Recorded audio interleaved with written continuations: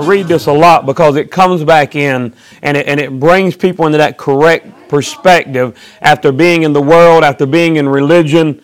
It brings people back in and because people have a tendency to blame God for all the bad and then blame luck for all the good.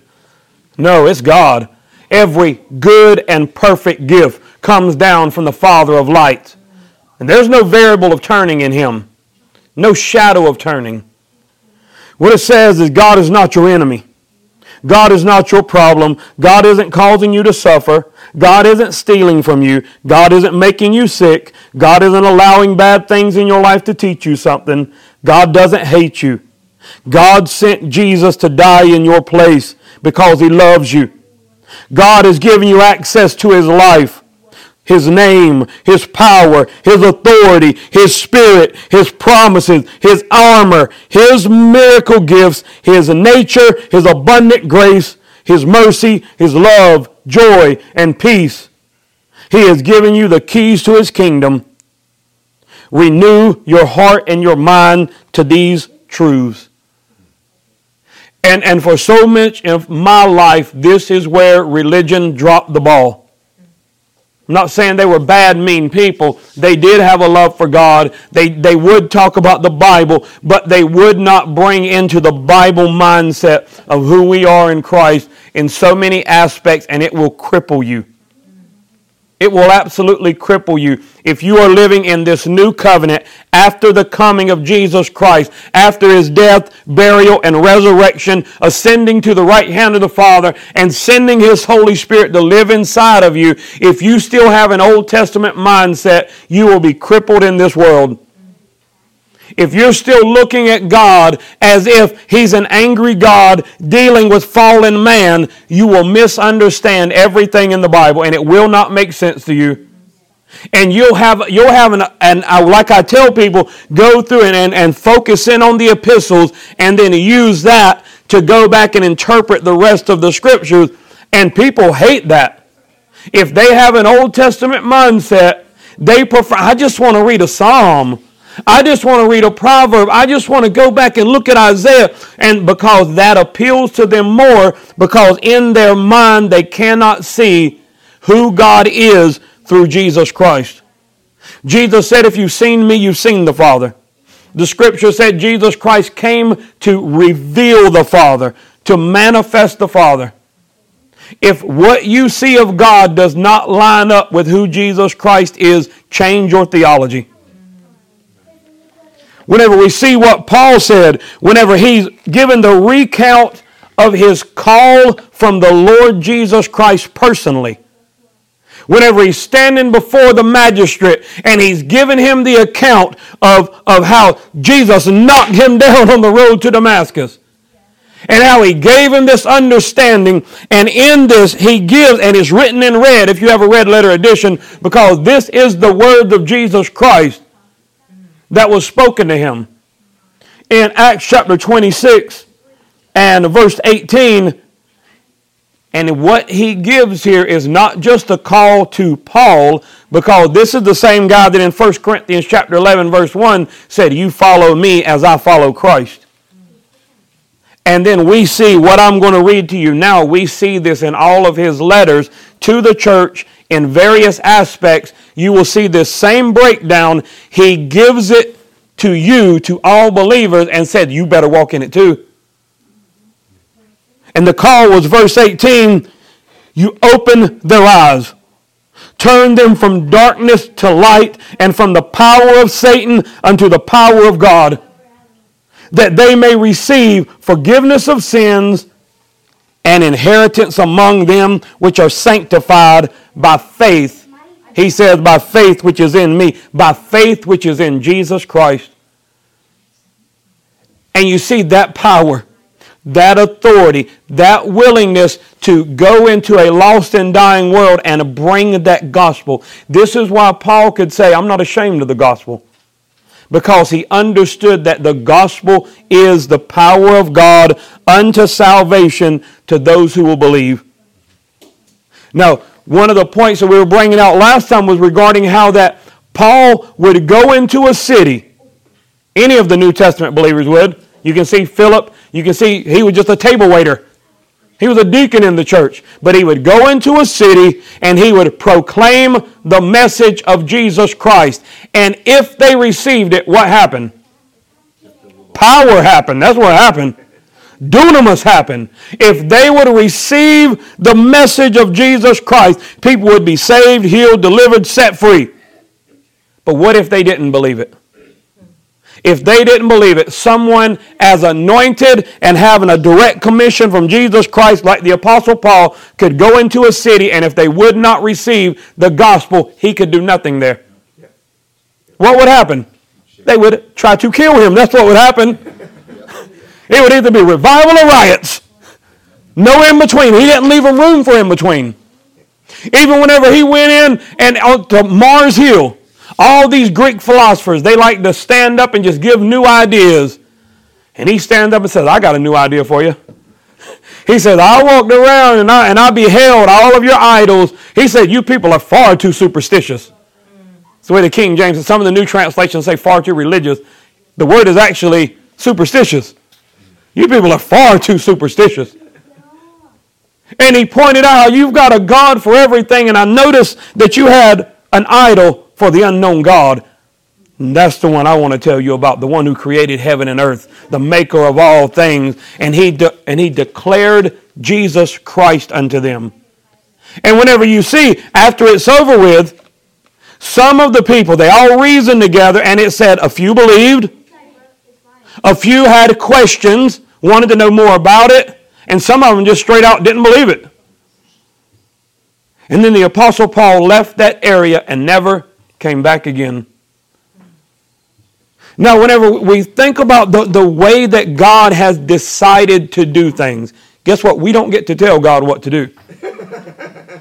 Hey, that sounds like a revelation. But there are a lot of people right now trying to tell God what to do. We don't tell God what to do. But we have to be determined and persuaded, I'm going to line up with His Word, His will, and His way. Amen. And man, that sounds like such simple theology. Just line up with God's Word. The problem is you've got a line of people trying to tell you not to believe the Word of God. You've got a line of people with doctors and initials before and after their name telling you why you shouldn't believe the Bible. And people fall for that garbage. And it hurts people.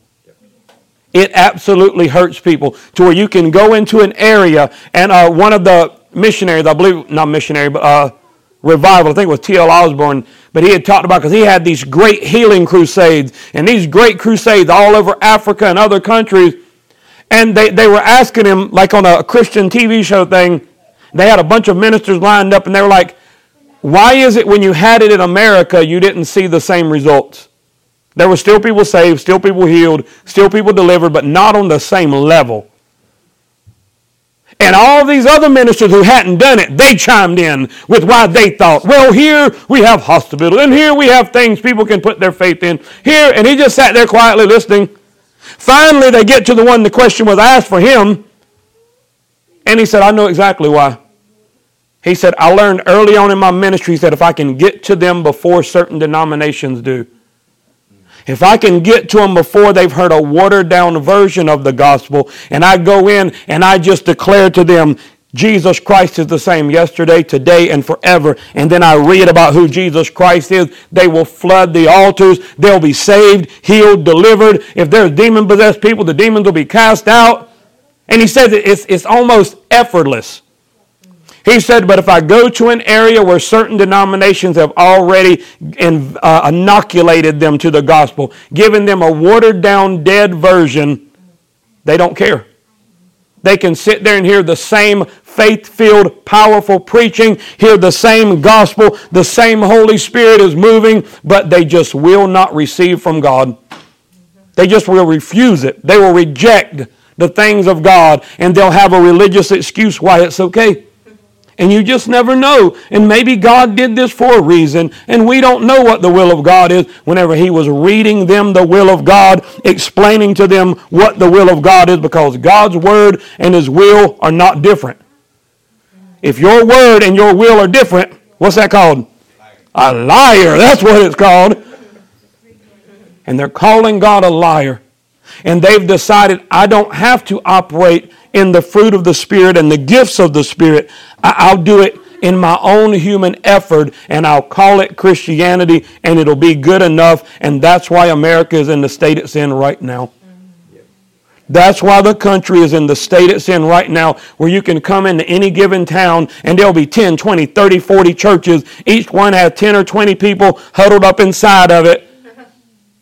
And it's as if they're the victims of society. Instead of them being the head and not the tail, instead of them being above and not beneath, instead of them being more than conquerors, declaring a gospel that they're willing to die for, they're sitting back saying, I don't know, what if they cancel me? What if they talk ugly about me? What if I give Jesus a black eye?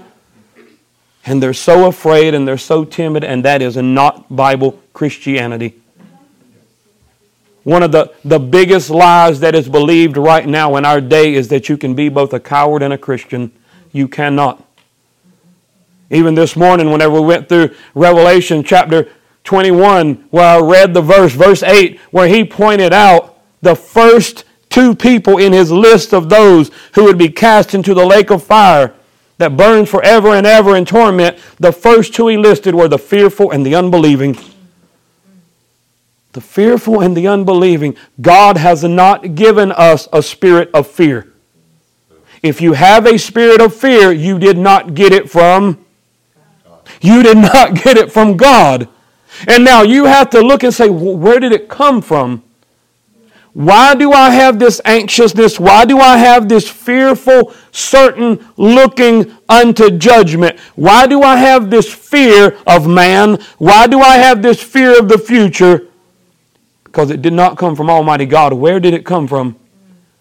There's an open door somewhere in your life. You have allowed the voice of another to come in and supplant the Word of God. And what needs to happen is, and even if you're saying, I love God and I believe on Jesus Christ to take me to heaven when I die, but if you have fear of the future, if you have fear of people, I'm telling you, you need to have your eyes opened and you need to be turned from the power of Satan to the power of God. And you need to be a willing vessel for Him in the earth. You need to allow God to work in you and through you. The Scripture points out that we have renounced the hidden things of darkness. The NIV says we have renounced the hidden things of dishonesty.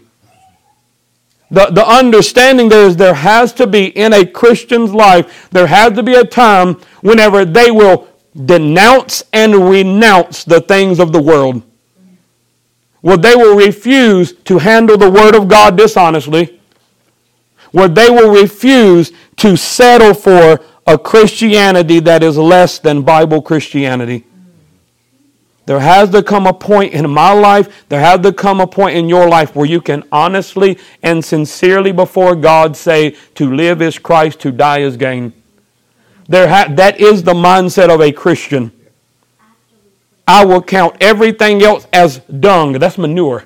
I will count everything else as dung for Christ's sake, and that is not common. The understanding that the life that I'm living now in the flesh is not my own. I've been bought with a price. I've been crucified with Christ. Nevertheless, I live, but it's not I who live, but it's Christ that lives in me. And the life that I now live in the flesh, I live it by the faith of the Son of God who loved me and who died for me. That's what a Christian is. Amen. The fact that I have settled for something less than that, the fact that whole church denomination can settle for something less than that, that is what the problem is. And right now, one man had pointed out, he was doing a Bible college class. He had established multiple churches across America.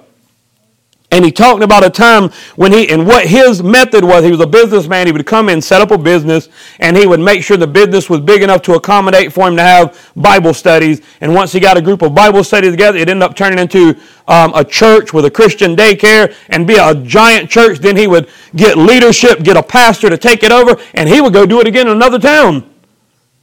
And he pointed out how that he went into one town and he was doing this, and he kept meeting all of these Spirit-filled believers who loved God, but there were no Spirit-filled churches in the town.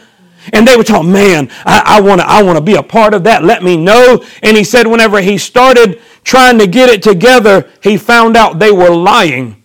They did not want a Spirit-filled church there. They wanted to be the special one, the fly-by-butterfly in that dead church, because they were special in that dead church. In that dead church, they seemed, they seemed spiritual. They were sister spiritual when they were in a dead church. And they got some amount of gratification from it. And then whenever he started establishing this work there, they didn't want to be a part of it. So he moved an hour down the road and ended up starting a church. It flourished, went great. But I remember whenever he said that, I thought, oh man, at what point of my life was I like that? And how many people today are like that, where they know the truth, but they're willing to sit there and listen to a man lie, where they're willing to sit there and they'll mark it up to ignorance. He just don't know. He just don't know. No, the Holy Spirit is the leader of the church. We do not have the right to be ignorant anymore. One man was explaining to me how that I was talking about these things, and he's, without talking bad about people, but he's in this leadership position, and he's talking about, and he's trying to tell me how he didn't believe in the things of God for today, and I'm explaining to him, and finally I asked him, I said, are you even called to be a pastor? Absolutely I am. Yes, I am called to be a pastor. I said, how did he call you? He's like, you had to believe that God is working today and he's alive today. He's speaking today, or else he ain't calling pastor today. You see, there are some that are sent and some that went. Whenever we see the aspect of where we are now, unbelief is so common, even among church people. Unbelief is taught. But there has to be people who will stand up and say no more. There has to be people who will come in and, as he said, turn them from darkness to light, from the power of Satan to the power of God, and it starts with you. It starts with me living it. It starts with me in my prayer closet. It starts with me getting alone with God, getting all of this stuff finally. What does the Word of God really say? Because if you don't know actually for sure what His Word says on that subject, you cannot stand in faith on that subject. You cannot have Bible faith until you know the will of God in that area. I'm not talking about faith in faith, and I believe in believing. No. We have faith in the Lord Jesus Christ. Amen. Right? Yes. Not faith in faith. Somebody can have faith in that speaker. Not having believing in believing, you can have a good motivational speaker to get you to believe in yourself. No. Faith in the Lord Jesus Christ. Faith in His Word. And until you know what the will of God is on that subject, the Bible doesn't even call it faith. Abraham, the father of faith, he was called out of Ur of the Chaldees. He heard a word from God. And when he acted on that word, what did the Bible call it? Faith. And then he got the next word from God. And when he acted on it, what did the Bible call it? Called it faith. And now you have the Word of God. And when you act on it, it is called faith. It's called faith. I believe it was John G. Lake who had said that revival is just when Christians start obeying the Bible. Revival is just when Christians start obeying the Bible. Whenever we look at the way this is, how that the call of the Christian is to walk into this world, and yes, there are demonic authorities, there's principalities, there's powers, there are these powers of darkness over areas. I've went into some areas where you could just feel the wickedness. I've went into some houses where you could just feel the wickedness. One lady called because her adult daughter was suicidal, and I go in there, and as soon as I walk in, she got a big bookshelf, but it's all set up with books of witchcraft and pentagrams and statues of Satan and incense burning. And I walk in there, and she's talking about how she wants to kill herself, and she's so depressed. I said, you've got the devil in your house. He came to steal, kill, and destroy. What did you think he was going to do? She said, what? What did you actually think he was going to do when you allowed him in there. But you see, a lot of people have allowed them in their lives and they don't have a shrine set up. A lot of people have allowed them in their heart and mind through doubt and unbelief of God's Word. Whenever we see that our mission is we go into this lost and dying world and we proclaim this gospel God's way. We go into this world, and even though there's a stronghold in an area, you go into that area, and the problem is people in that area have submitted to that spirit. That's what it is. Satan has been stripped of all of his power at the cross, according to Colossians chapter 2. So all he has is back to the garden power of deception. And now he's slipping up to them and saying, has God said? And he's getting them to doubt God's word and God's character, just like he did then. And he's getting people to yield to him and his way of doing things in that area. And the Bible calls it a stronghold in their minds. And now you come to them and you present them with the gospel of the Lord Jesus Christ. They're dead in their trespasses and sins. You bring this dead man, what the Bible says is spirit and life. Jesus said, my words are spirit and are life. Now you bring them the word of life. Pre-adventure that God grant them repentance and they come to an acknowledgement of the truth and deliver themselves from the snare of the devil. You bring them the gospel, and if they will receive that and declare Jesus as their Lord, that other thing can't be their Lord anymore. And now, as you go in there and you proclaim the gospel to individuals, and individuals receive the gospel, they turn from darkness to light, from the power of Satan to the power of God, and it will break that stronghold over that community. Amen. But you still have to be the one to go. In Romans chapter 10, whenever he's given the way of salvation, you confess with your mouth the Lord Jesus, and you believe in your heart that God has raised him from the dead, and you shall be saved. But he said, how will they believe on whom they have not heard? And how will they hear unless the preacher preaches? And the word there is not as in a platform person. That's not what he's talking about. He's talking about a proclaimer, a heralder, someone who will give the gospel, not just an office of a preacher. And how will they hear unless the preacher preaches? Whenever we realize how serious this is in your life and in my life, all of these things are supposed to be the natural outflow of a life surrendered to God. The gifts of the Spirit, the empowerment of the Spirit, the baptism in the Spirit, the fruit of the Spirit is supposed to be somebody yielded to the Holy Spirit of God and just saying, Lord, I want to do it your way. But what we end up with is all of these religious barriers to where somebody's there and they're willing and ready to do it God's way. But you know, Reverend Deacon Bishop so-and-so said that that's not for me.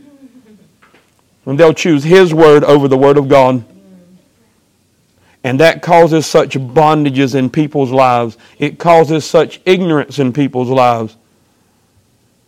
And then they end up, because they'll still have that passion to do it, but they'll do it in their own power, in their own willpower, in their own ideas, and it'll keep falling through. And how long can you keep doing that and keep failing until finally you're going to say, this is stupid.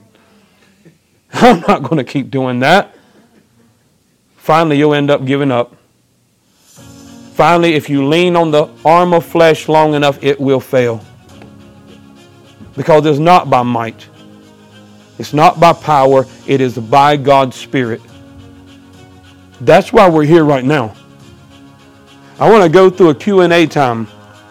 Question and answer time. And I want to just clear up any of these things. Any questions you've had. Anything that you feel like needs to be explained in a better way, we need to have those questions answered. Amen? Amen. We need to go through those things from God's Word, settle things in your heart and your mind, because that is how you're going to get your faith established. Once you know what God's Word and His will is in that area, now you've got a platform to stand on. Amen? Amen.